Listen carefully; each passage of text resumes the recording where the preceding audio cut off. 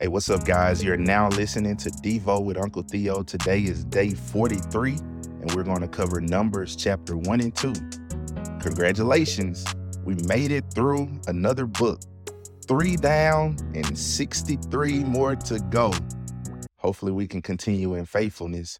So, as we walk into Numbers, one thing that we need to realize about Numbers is that if Genesis is a book of beginnings, how it all started, we learn that God is supreme, Lord of all, and he has a plan, specifically the Genesis 3:15 plan. We learn that God fights for you, and we have a God that turns evil to good. Israel got their constitution of faith through the father of faith, Abraham. And in Exodus, we synthesized it. How does God fight? How does God turn evil to good? Well, God redeems his people and reveals his name. He revealed his great name as Yahweh. He delivered his people from Pharaoh. But then with the incident of the golden calf in 32, which God really gets to reveal his great name through that incident. And it all culminates at the end where Israel realizes even more through Moses, even their very best cannot enter the tabernacle, and they realize that they aren't holy. And so that leads us to Leviticus. God has to show their need for holiness, and it deals with holiness on every level: individual, private, public, corporate, sexuality, health, you name it. God covered it. And now Numbers exists. God has taught them holiness in the classroom.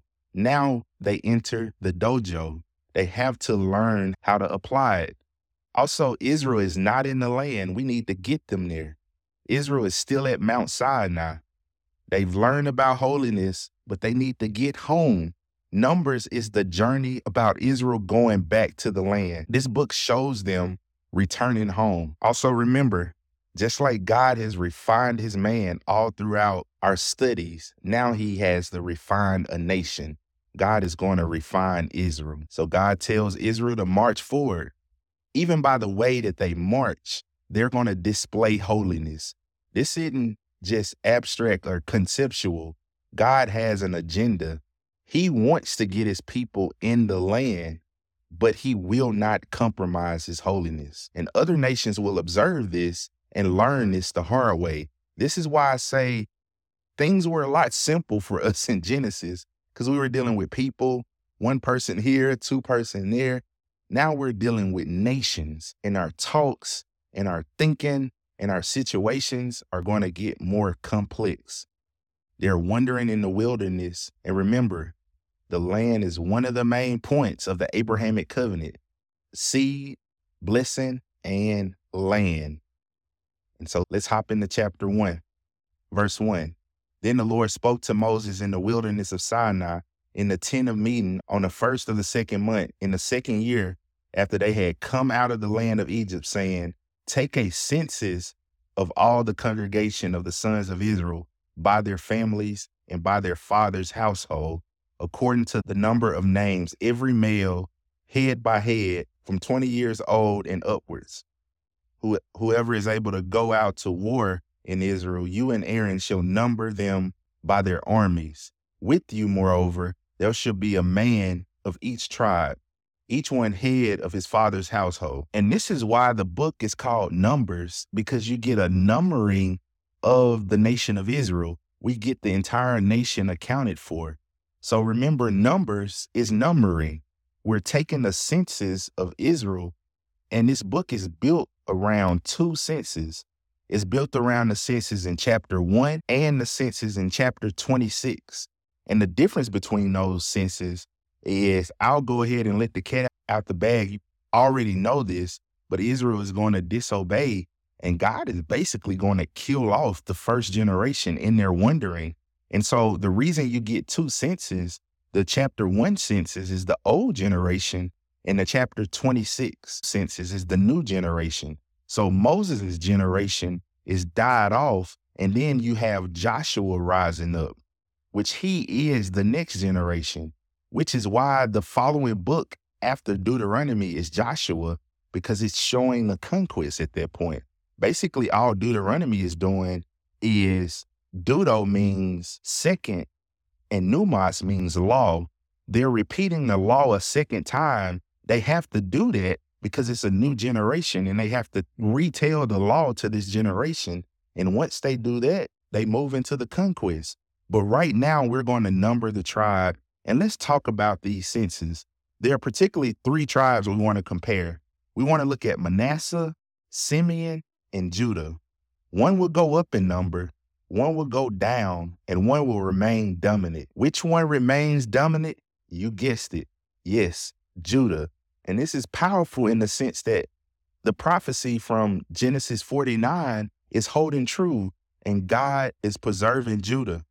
So we get an arrangement of the camps. Judah is the first tribe on the east. Why is that? It's because they're the leading tribe. Israel is to move north and east from their location. And so if they're moving east, Judah is on the east, which shows Judah leading Israel. And we get some of the numbers of the tribes in chapter 1, 17 through 46. Let's talk through some of these. So Reuben in verse 21 is 46,500. Simeon in verse 23 is 59,300. Gad in verse 25 is 45,650. Judah in verse 27 is 74,600. Look at how dominant they are. Issachar in verse 29 is 54,400. Zebulun in verse 31 is 57,400. You getting bored? You should be, because that's the name of this book, Numbers. So we're going to be going over a lot of numbers because God is keeping a census of his people, which should encourage you because he's tracking the seed as well. Ephraim, verse 33, 40,500. Manasseh, verse 35, 32,200. Benjamin, verse 37, 35,400. Dan, verse 39, 62,700. Asher, verse 41, 41,500. Naphtali, verse 43, 53,400. And in verse 46, we get our total. Our total is 603,550. And so this is where we get our number for 2 to 3 million, because all you have is verse 3, a census of the sons of Israel and their families of their father's household according to the names, every male head by head from 20 years old upwards. And on top of that, verse 47, the Levites, however, were not numbered among them by their fathers' tribes. And so this is where you get the number for well over 2 million. If we take 608,500 people and multiply that just by one wife and one kid, that's just one woman and one kid, that's 1.8 million. That's almost 2 million. We haven't counted the Levites, and we know they were fruitful and multiplying. That's just the math off of one kid. Imagine if you did that off of 3 or 5. And so this is where I'm going with a conservative number, but I want you to see, in combination with the Levites, which it was 22,000 of those, we'll see that later in chapter 3, how great this nation is. And as we move into chapter 2, we're going to move from the census and the numbering to the arrangement of the camps. And so how they're arranged is going to be picked up here. And I want you to notice something significant around how they're arranged. Look at verse 2. The sons of Israel shall camp, each by his own standard, with the banners of their father's household. They shall carry the camp around the tent of meeting. And this brings something special to us. Why are they camping around the tent of meeting? This puts Yahweh at the center. This is declaring something when they march. Yahweh is central. He's in the middle. And we even get that today when a president is traveling and you have all of these SUVs, whether they're Yukons or Suburbans, you have the security detail in front and in back, and you have your most important party in the middle. And that's today. But back then you have that same logic. The camp is arranged with the most important person in the middle, and that is God. So on the south side of this camp, you have verse 10, Reuben, Simeon, and Gad. And on the west, verse 18, you have Ephraim, Manasseh, and Benjamin. On the north, you have Dan, Asher, and Naphtali. And on the east, you have Judah, Issachar, and Zebulun. And they're leading the pack. God is in the middle, and Israel is marching forward. And this is proclaiming to the world that we're coming to take our land, and the king in the center of us is responsible for this all. This king has taught us to be holy, and we're bringing that holiness to the world. Either have peace with us and be holy, for our God is holy, or you have war. And those are the most significant things we're to take from this chapter. Israel is on the move. They're headed back to the land. They have their purpose, they have their language, and they have their God. They have the presence of God, and their banner is Yahweh Nisi, which means the Lord is my banner. They have their constitution, which is faith. They know that they're a holy nation and kingdom of priests.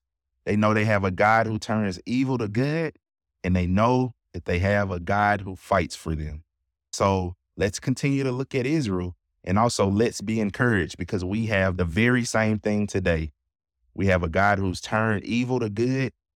If you don't believe that and you're a Christian, look at your own very heart and what God has done in your life.